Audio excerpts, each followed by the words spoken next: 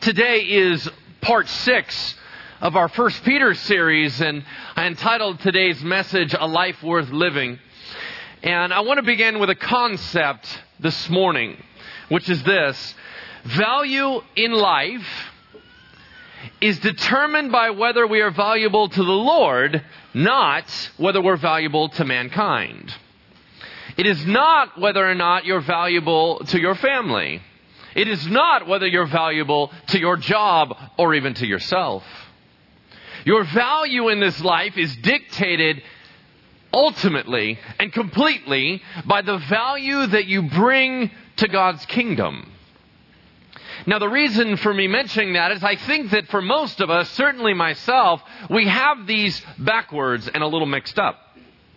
Because for us, and the way that you can know is we think that our job in life is to make things as comfortable as possible to avoid any type of persecution, and that death is the worst thing that can befall us. From a biblical perspective, that is completely inaccurate. From a biblical perspective, it's completely flip-flopped. For example, death and persecution may be the most valuable thing you can bring to God. I'll give you a challenge. Let's say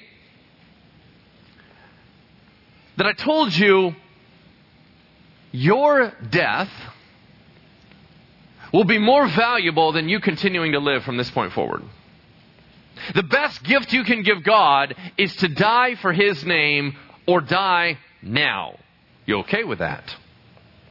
What if I told you that the life that you live is not nearly as valuable to God as a life that you would live under intense persecution?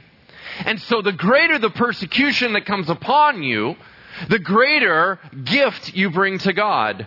Are you willing to swallow those pills, as bitter as they are? Are you really measuring value in life based on how it's going for you, or based on what you're bringing to Him? For most of us, we want our lives to go very well, and if we have any extra time, it'd be great if God was glorified. Something's wrong with that. So let me ask you again. If the greatest thing you can do for God is to die for His name right now, would you? The fill in the blank in front of you is this: at some point, we must own our life is not our own. At some point, we must own deep down within us, we must buy into the concept that our lives are not our own. They were purchased by Jesus Christ. And they are His for His design, purposes, and will. It is not all about us. It is all about Him. Today there will be both challenge to live and complicated passages. So wow, what a rough weekend to go to church. But you know what? It's going to be a great day because I need church this weekend. I know that you need the Word of God this weekend. So let's dive into it. 1 Peter chapter 3, could you turn with me? 1 Peter chapter 3 verse 8. It is page 858 and the Bible's handed to you, 858. If you need to find that, it's pretty far to the right in your Bibles if you're looking for it. 1 Peter chapter 3, we're just going to read 8 and 9, and then we'll pray for the Word. Peter says this: finally, all of you, live in harmony with one another. Be sympathetic, love as brothers, be compassionate and humble. Do not repay evil with evil or insult with insult, but with blessing. Because to this you were called, so that you may inherit a blessing. Would you pray with me? Heavenly Father, we are here to serve you. I was praying on the way, Lord, here, that you would give me the strength to continue to serve in an extreme capacity. And yet, Lord, I serve on the outside, and I wonder how much of my internal life is given up for you and for others. I wonder whether or not, Lord, I still am on the throne of my own life, and how much I have given to you. Lord, may you teach us the concept of true surrender. In Jesus' name we pray. Amen. Now, Peter begins this passage with a very stereotypical pastor way of doing it. He says the word finally way before he's ever really going to close. Now, that is a gift that we all possess, which we go in conclusion and then go on for another half hour. So, as with all preachers, he kind of lays it out as if everyone's going to buy into it. But we all know that the book's not done. You can actually look and see there's more chapters to go. Finally, he says, all of you, that means no one's excluded, everyone pay attention to it. Finally, all of you in the body of Christ live in harmony with one another. That means to go alongside, to be like-minded. Do you think that we think the same? Be like-minded, be of the same heart. Be tracking together. One of the great unfortunate realizations that I came to as I was pastoring early on was that most people come to church merely to be reaffirmed what they already believe. I assumed that people came to church to learn. Boy, was I mistaken. People come to church to hear that they're right. So the more I teach and talk about things that you already believe, you go, man, that's a good preacher. The minute I disagree with you, you say one of two things. Either he didn't really mean that, or, you know what, everybody's wrong sometimes. Are we like-minded? I don't know. Maybe if we could really poll everybody, because every once in a while, I start dialoguing with somebody that's been in the church for 3-4 years, and they'll say something that is so incredibly contrary to what I've been teaching. And I'm thinking, wait a second, what rock you been hiding under? How in the world did you think that that's cool? That's okay. Are we really tracking together? Do we come to church to come together and learn the Word of God? Or are we still coming to just feel better about ourselves? Finally, all of you live in harmony with one another. Be sympathetic. Love as brothers. Be compassionate. All those are about loving deeply from the very core of your being. Do you feel anything for the rest of us? I mean, you're busy. I'm busy. Y'all might feel something for me because I get a chance to talk to you a little bit more. Do you feel anything when the prayer requests come across your desk on the prayer chain? Do you feel anything? I mean, I understand that in this day and age, it's very hard to feel stuff because we are so calloused. We are bombarded by bad news all the time. So quite frankly, it's hard to be jarred by something. If you find out somebody has cancer, it's not like you haven't heard that on the news about 8,000 times. So I understand it's hard to get moved. But as much as you're moved for a family member, are you moved for us? Does it matter to you? If one of us loses our jobs, is that merely a fact or is it personal? We have to intertwine our hearts. However that means for you, however you're going to do that, I don't know. But you have to laugh when we laugh and cry when we cry. That's what we do. Be sympathetic, love as brothers, be compassionate, and be humble. In my opinion, humility is not something you try to do. It's something you own. And here's what I mean. If you're trying to be humble by saying, man, I really got to come up with some better responses when people say something about me. If that's really your method of being humble, which is, wow, when somebody says, you're an incredible preacher, I'm supposed to say, and then you start running down the list. Oh, you know what? It's all about God, right? If I'm trying to work out all my answers to sound humble, I'm not humble. Humility is something you own for two primary reasons. Number one, because you're wise enough to realize your own weakness. That you realize if God pulled the plug on you, you're done. I mean, ultimately, He's giving you every breath. Ultimately, He's giving you the ability to have a clear mind. He's giving you the ability to do the job that you're doing that you seem to be so proud of. He is giving you all the gifts and talents that He gave you. At any moment, if He pulls His hand off you, you fall down. So first of all, it's just grasping that concept. So what in the world are you cocky about? If He simply could unplug that, I'm not so sure that the power is being generated internally. The second concept that we have to own is that you are not ultimately being matched up against another human being. You may feel good about yourself because you're the best one in this room. The problem is that's not the standard. The standard is actually the sinless Son of God. So what are you arrogant about again? If you're really being matched up against Jesus Christ, who does everything right, never messes up, and does it to the highest degree, why do you feel so amazing about yourself? I'm not saying that you need to feel horrible about yourself. I'm saying, why is there any room to put down other people? You're not being matched against them. The gap between you and Jesus is so incredible, it doesn't even make sense. So humility is much more wisdom and getting it than just trying to do something.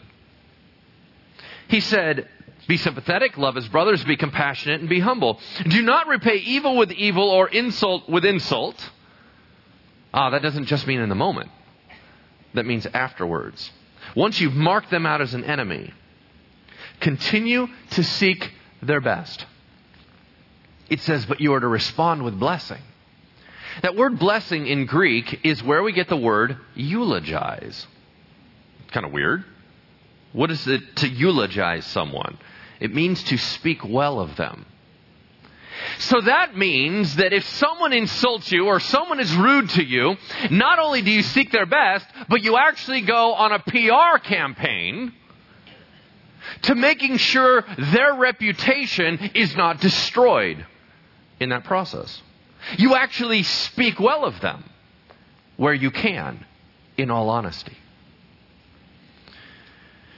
Because to this you are called so that you may inherit a blessing.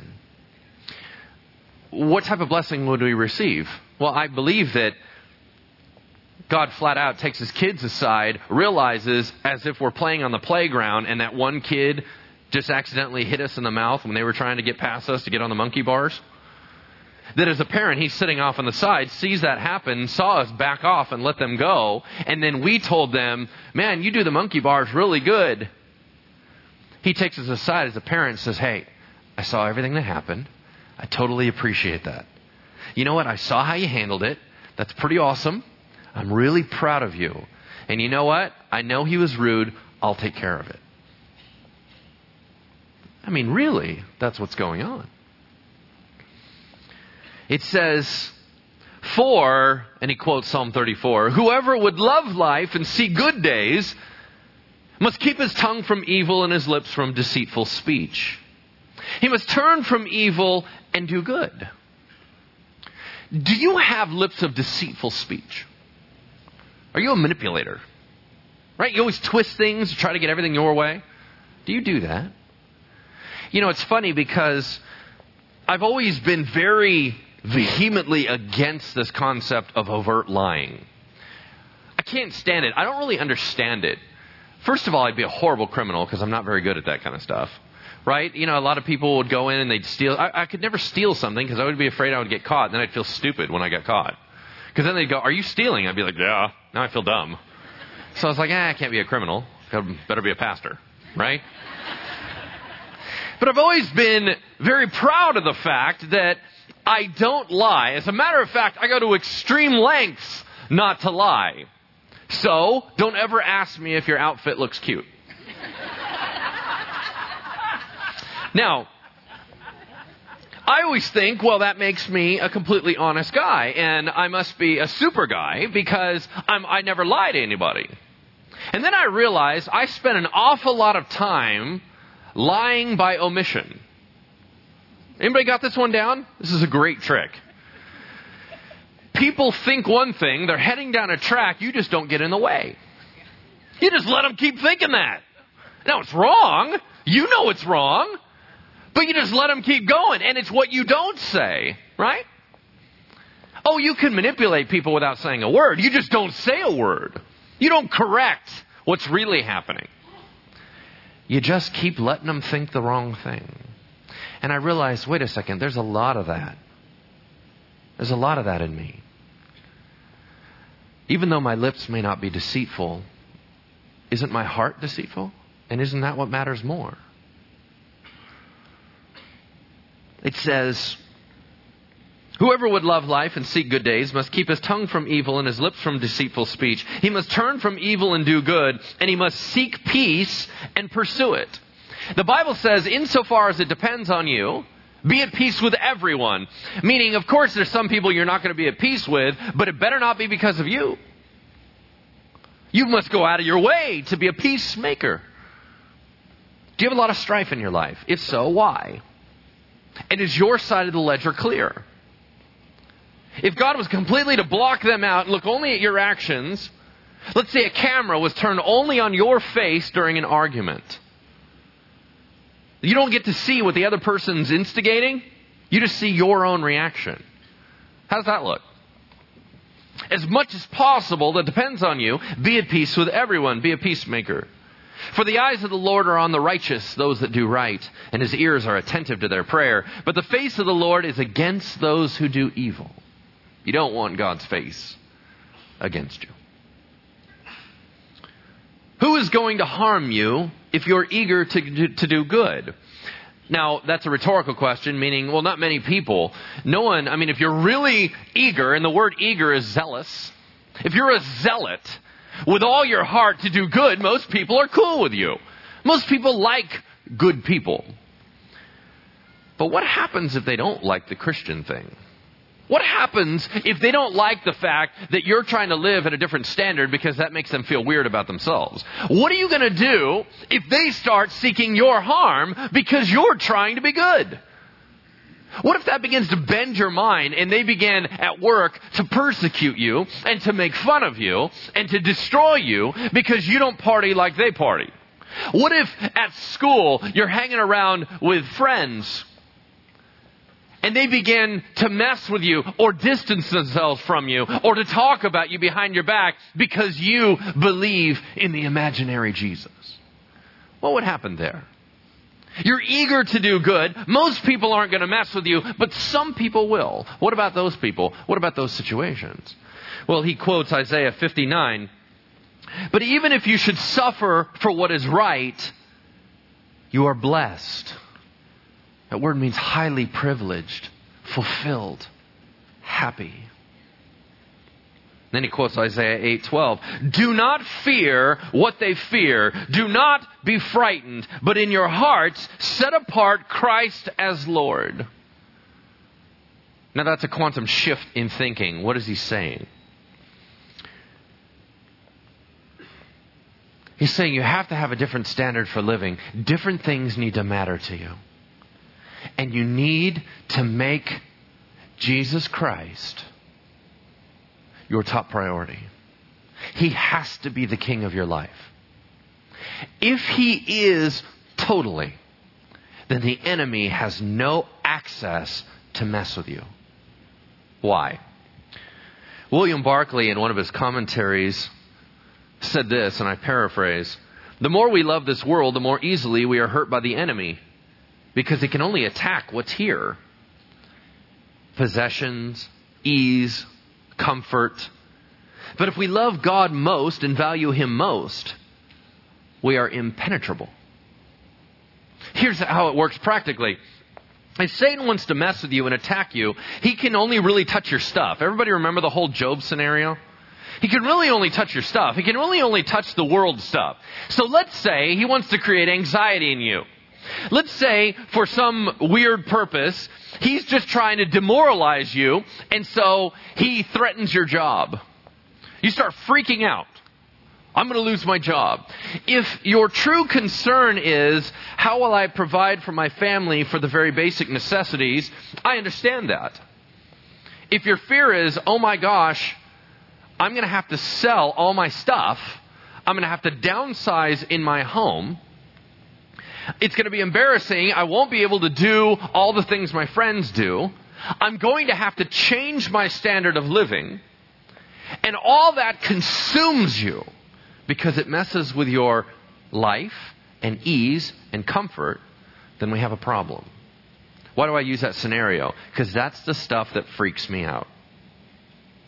I don't think that I ultimately believe that my family will go destitute. Because I believe that if I lost this job, and there are not a lot of jobs out there, but I do know that my heart is such that I will do any job. And I will try to work at it as hard as I can. I don't care what I have to say for a job in terms of paper or plastic. Do you want fries with that? None of that bothers me. I will do any job. What I tend to stress over is what it would take to get there and what I would lose. I don't think I like that. I don't think I like the idea of overhauling my life. That's very uncomfortable to me. But doesn't that make me vulnerable? If truly I only focused on what God cared about, what in the world could the enemy do to me? If I really only cared about maximizing His glory, if I really only cared about loving people, there's no way Satan can mess with me. What has he got? Nothing. He can't touch that stuff. That's God's stuff.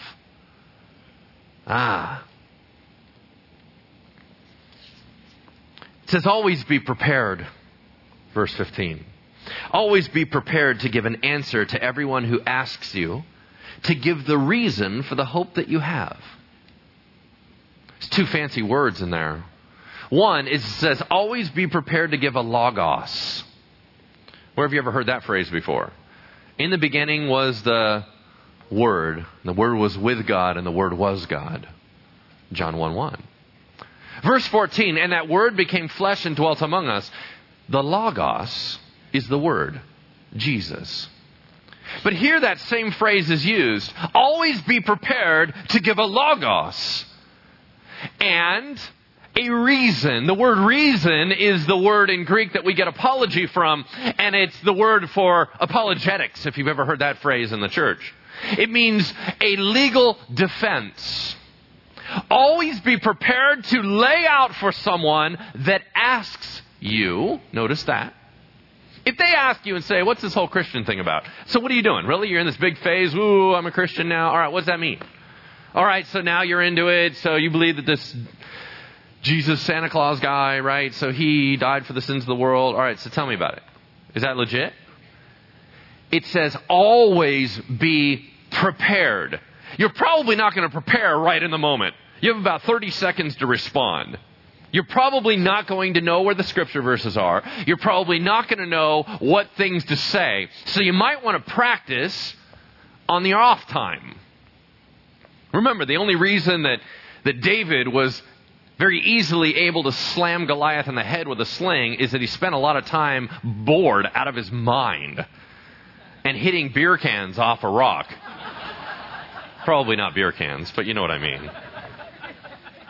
You practice on the off times, so you're ready in the game. Always be prepared to give a reason. Are you prepared? And if not, why? You let so many conversations go by because you're freaked out that you're not going to have the answers. Why don't you have the answers?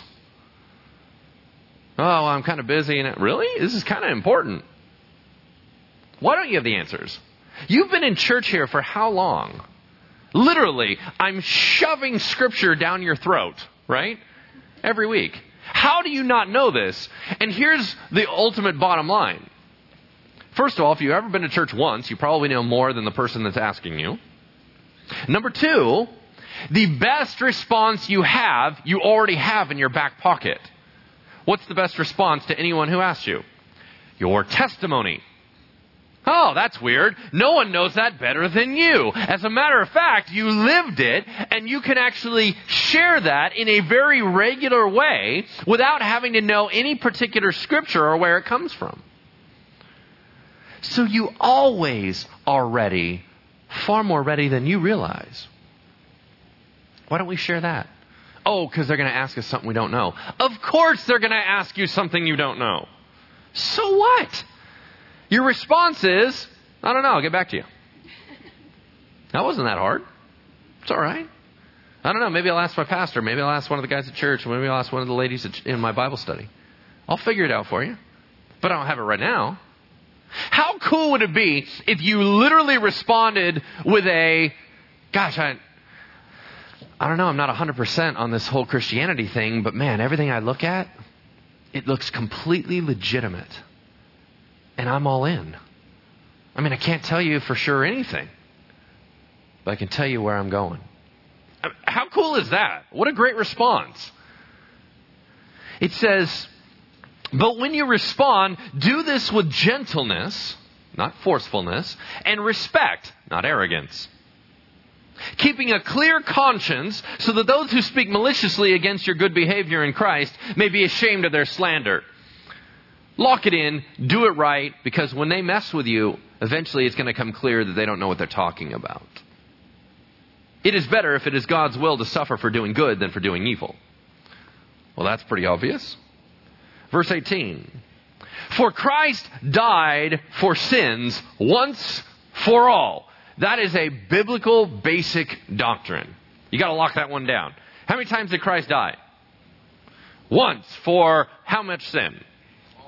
All. Okay, great. Fantastic. Lock those in. Jesus Christ died once for all. I mean, we can go through Hebrews and it says that every year the Jews had to bring sacrificial animals to God, but it never fully covered their sin. But our high priest, Jesus Christ, laid down as a sacrifice and died once for all, so there's no more sacrifice needed. I mean, we can go through all the different scenarios, but really, once for all sounds awesome. Let's just lock that one down. Jesus Christ died for sins once for all. What about the sin that you're going to do in 3 weeks? I think all means all. There you go. For Christ died for sins once for all. By the way, I schedule out my sin 3 weeks in advance. No, I'm sorry, I'm busy. I'm sinning right now. Thank you. For Christ died for sins once for all. The righteous for the unrighteous. That means the perfect sinless lamb for a bunch of sinners. That's what it means. How unfair is that? Why did he do it? To bring you to God. Now, this is very, very cool. There's a Jewish view of this about bringing a priest that's acceptable to God. But then there's a Greek view, and I think this is very cool. He uses a word that is actually an official title that someone gets to do for a job. And what it is you're the guy or girl who gets to decide who gets to see the king and not. You're the one who has access to the king, and you dictate. When someone comes in and they said, yes, I'd like to speak to the king, you have to say, hold on a second. You go back, consider who they are, talk a little bit to the king. You're the one that gets to decide whether they get to go in or not. That word is right here. The whole purpose of Jesus Christ dying was to give you access to the Father. It wasn't for nothing. It wasn't on accident. He was put to death in the body, but made alive by the Spirit. Now that can either mean by the Holy Spirit or alive in His Spirit.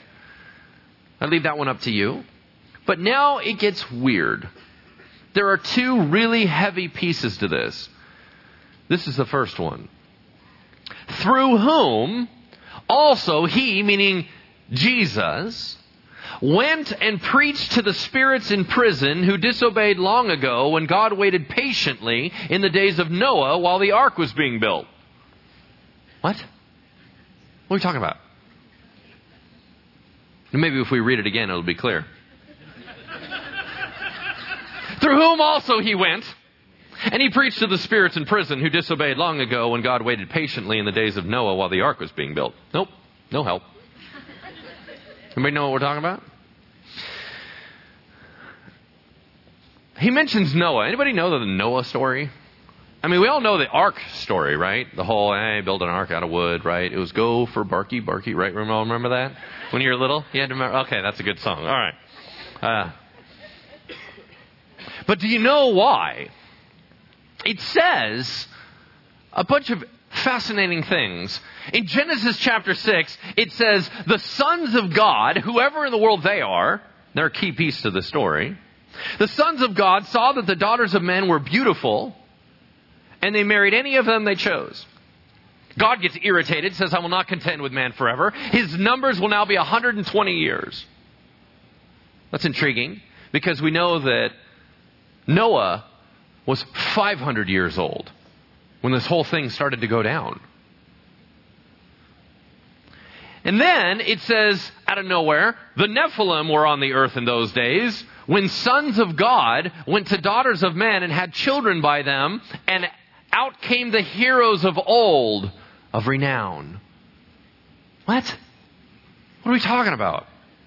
Then it says, God saw the intense wickedness of man, that every inclination of their hearts was only evil all the time. His heart was filled with pain, and he says, I'm going to kill them all. But he looks down, sees Noah. Noah is described as righteous, blameless, and the man who walked with God. He said, I want you to build a boat, because I'm going to save you through this. And there was a big, huge flood. Not only did it rain for 40 days and 40 nights where this massive cloud layer pours down, but there was an eruption of water from underneath, and the whole earth is flooded, and everybody dies except for 8 people. Who are the 8 people? Noah, his wife, his 3 sons, and their wives. Okay? That's the story. Now, let's read it again. Maybe this will be easier. Through whom also he went and preached to the spirits in prison who disobeyed long ago, when God waited patiently in the days of Noah while the ark was being built. Nope, still no help. How long did it take for the ark to be built? 120 years. What did Noah do during that time besides build a boat? He preached a lot. He preached in a very, very persecuted state. That's why we're talking about Noah. Because the early church was being persecuted, Noah spoke, and nobody listened to him. Talk about a really ineffective preacher. He basically won no one over. All right. So, 2 common views of what happened. God got so mad because the world became so wicked because the sons of God came to the daughters of men. What does that mean? Well, your 2 views. Men of royalty took any women they wished in a manner that displeased God. That's your first option. Number 2, angels became fallen angels and became interconnected with women that are human, and created a really messed up gene pool. So which one is your option? Both of them are pretty weird, don't you think? And you go, well, it's probably nothing that weird. Peter talks about it again. 2 Peter chapter 2, verse 4, for God did not spare angels when they sinned, but sent them to hell, putting them into gloomy dungeons to be held for judgment.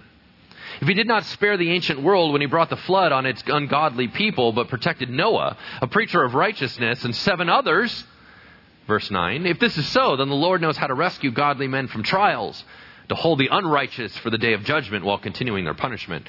It seems that Peter is really on this fallen angels kick. It seems that he keeps linking fallen angels to Noah and the flood.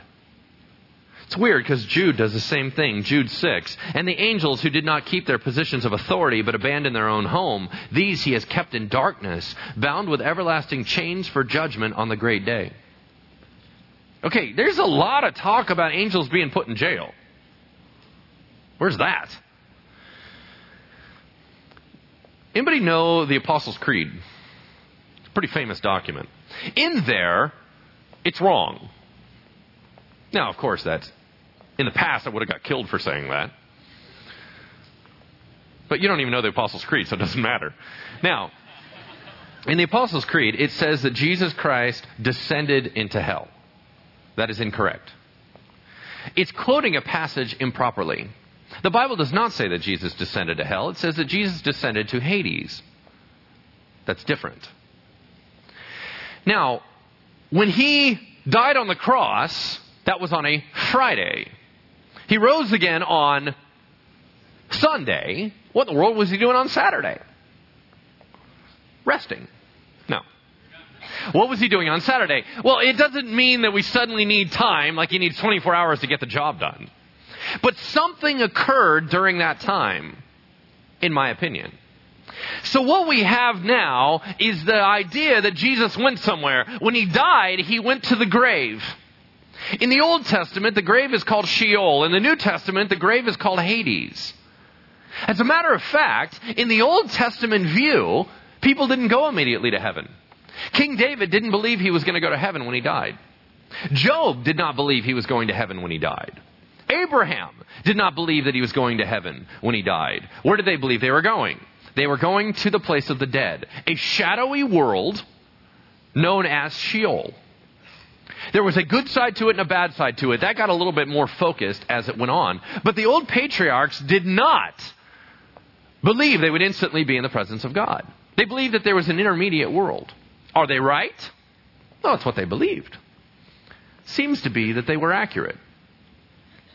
What's intriguing is that after Jesus died as an Old Testament Jew, as he died for the sins of the world, he too was to go to Hades. For what purpose? Well, because he was dead. You go, Jesus didn't really go there. Interesting, Acts 2:27 quoted about Jesus, "You will not abandon me in Hades." Oh, I guess he did go there. Revelation 1:18. We studied this last year. Jesus said, "I am the living one. I was dead, and behold, I am alive forevermore, and I have the keys to death and Hades." So clearly, he's been there. Now, what did he go down there to do? What was the purpose? Well, we have 6 options. I will not share all 6 with you due to time. However, I will share with you what I think happened. And then if you want to know all 6 options, I will certainly give them to you. Here's what I believe happened. As Jesus died on the cross, he went down into the grave. In the grave, there are 2 locations. One is called paradise. On one side, there's a chasm that's inseparable between them. How do we know that? Because Jesus told a parable about it in Luke 18. The rich man and Lazarus parable. On the other side was a place of torment that we refer to as hell. Is hell permanent? There's a lot of bogus stuff about hell. Everyone thinks that Satan is in hell. Do y'all realize the devil's not in hell? The devil's here. Not necessarily a Bridgeway. But what I'm saying is he's in the world, okay? That would be awkward. The devil's here. He's not in hell. As a matter of fact, the angels don't like prison. I don't know if you realize that hell is a prison. You don't want to go to prison. You don't hang out in prison. There's only some angels that are in prison. And they were the ones that messed up a long time ago during this Noah scenario. So who in the world is in hell? It's the wicked. They are being put into hell. That's on one side. In Sheol, there's 2 sides, right? Well, what happened? When Jesus died, he descended down into this realm, it says, to preach. Did you see that in the Bible? That's a bad translation. Why? Because when you think of preach, what do you think of? The gospel. So a lot of people think, well, he gave everyone a second chance at salvation. All right, so you blew it in the past. I'm Jesus. Hello, I died for your sins. Do you want to go with me? That is not what he did. The word, if that was the case, would have been the word for evangelize. That is an incorrect word. The word here is to proclaim something. What did he do? He went down and said, I win. Kids, come with me. Everyone on the side of paradise. How do we know that the place is called paradise? Because there's a guy hanging next to Jesus. Y'all remember that? The thief on the cross. He said, today you will be with me in... I guess Jesus was going to paradise, huh? And so was that guy. But they weren't going to hang out in paradise. As a matter of fact, it says in Ephesians, quoting Psalms, that he led captives in his train as he ascended to the right hand of the Father. So at some point, he took all his kids to God. He took them to the Father. And that good side of Sheol is done away with. For all of us in this world, for anyone after the cross, there is 2 locations to go when you die. The presence of God, hell. That's why we have that view now. But hell is not permanent. For it will be thrown in the lake of fire. That's the eternal destination. You either have lake of fire or you have the presence of God. All right, does that all make sense? No, probably not. But we have to move on. Here we go. It says in the ark, going back to this Noah story, in the ark, only a few people, 8 in all, were saved through water. And this water symbolizes baptism that now saves you also. Whoa, what? First of all, how in the world does the flood have anything to do with baptism? Isn't that just a preacher tangent? Right? Where Peter was like, oh, water. Yeah, that reminds me. We got to talk about baptism. And then he says, baptism saves you. We don't teach that in this church. Where did that come from? Baptism saves you? What are you talking about? It says, it clarifies, not the removal of dirt from the body, meaning not the physical act, not the whole going under the water thing, but the pledge of a good conscience towards God. It saves you by the resurrection of Jesus Christ. How are we saved? By faith alone. Yeah? We're saved by the faith in Jesus Christ. We're not saved by baptism. So what is baptism for? It says here that it's a pledge of a good conscience before God. What does that mean? It means it has a lot to do with your transformation. Why? Because it uses a Greek term that is a legal term. The legal term states that if you were presented with a contract, you had to sign and verbally say, I agree to the terms of the contract. If you do not, it is not valid. Let's make it more modern. You know when you try to download something online and a little agree, disagree button comes up?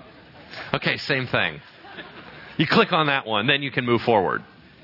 Baptism is like that contract of where you visibly, verbally say before the world, I'm on Jesus' team. I'm all in. I have the faith in my heart. I'm bringing faith to the water. It's not meeting me there. I'm not saved by the water. I have a new life in Jesus Christ. I would like to verbally testify before all of you that I am a son of God. And we walk into that water. We go down in immersion just like Jesus Christ went down into the grave and rose again as a picture that locks it in our minds of what in the world just happened. We come out of that water and we step out having signed that contract and said, I'm all in. Does that make it a little bit clearer? It saves you by the resurrection of Jesus Christ, who has gone into heaven and is at God's right hand, with angels, authorities, and powers in submission to him. Go to chapter 4, verse 12. Dear friends, do not be surprised at the painful trial you are suffering, the burning that is to come, as though something strange were happening to you, but rejoice that you participate in the sufferings of Christ, so that you may be overjoyed when his glory is revealed. What did he just say? He said, be happy about persecution. Why? 2 reasons. Number 1, we should be happy that we're even in the same sentence as Jesus Christ. Literally, there's not a lot of stuff you can do that demonstrates you are absolutely a believer in Jesus Christ in the world's eyes. Because a lot of people do a lot of things for mixed motives. But when you are being persecuted for having the name of Jesus attached to you, it's pretty darn clear whose side you're on. And how cool is it to finally be named as a Christian legitimately in the eyes of the world? That's one thing you should be happy about. The second thing is when Jesus comes in all of his glory, in his second coming, you get to shout out, I'm on his team. While the whole rest of the world recognizes that it was not like they saw it. It then goes on. If you are insulted because of the name of Christ, you are blessed. For the Spirit of glory and of God rests on you. The only thing we can think of, we as if I'm one of the scholars, the only thing they can think of is the Shekinah glory of God. You remember the glow on Moses' face? Do you remember the cloud that would descend on the tent of meeting and at Mount Sinai? When you knew God was there? It says when we get persecuted, that glow comes on us. And we begin to emanate that God is present. If you suffer, it should not be as a murderer or thief or any other kind of criminal or even as a meddler. someone messing in other people's business. However, if you suffer as a Christian, do not be ashamed.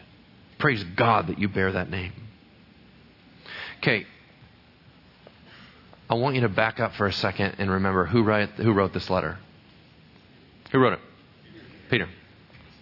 Did he ever have a time when he was ashamed of Jesus Christ? Yeah. Now let's consider that phrase again.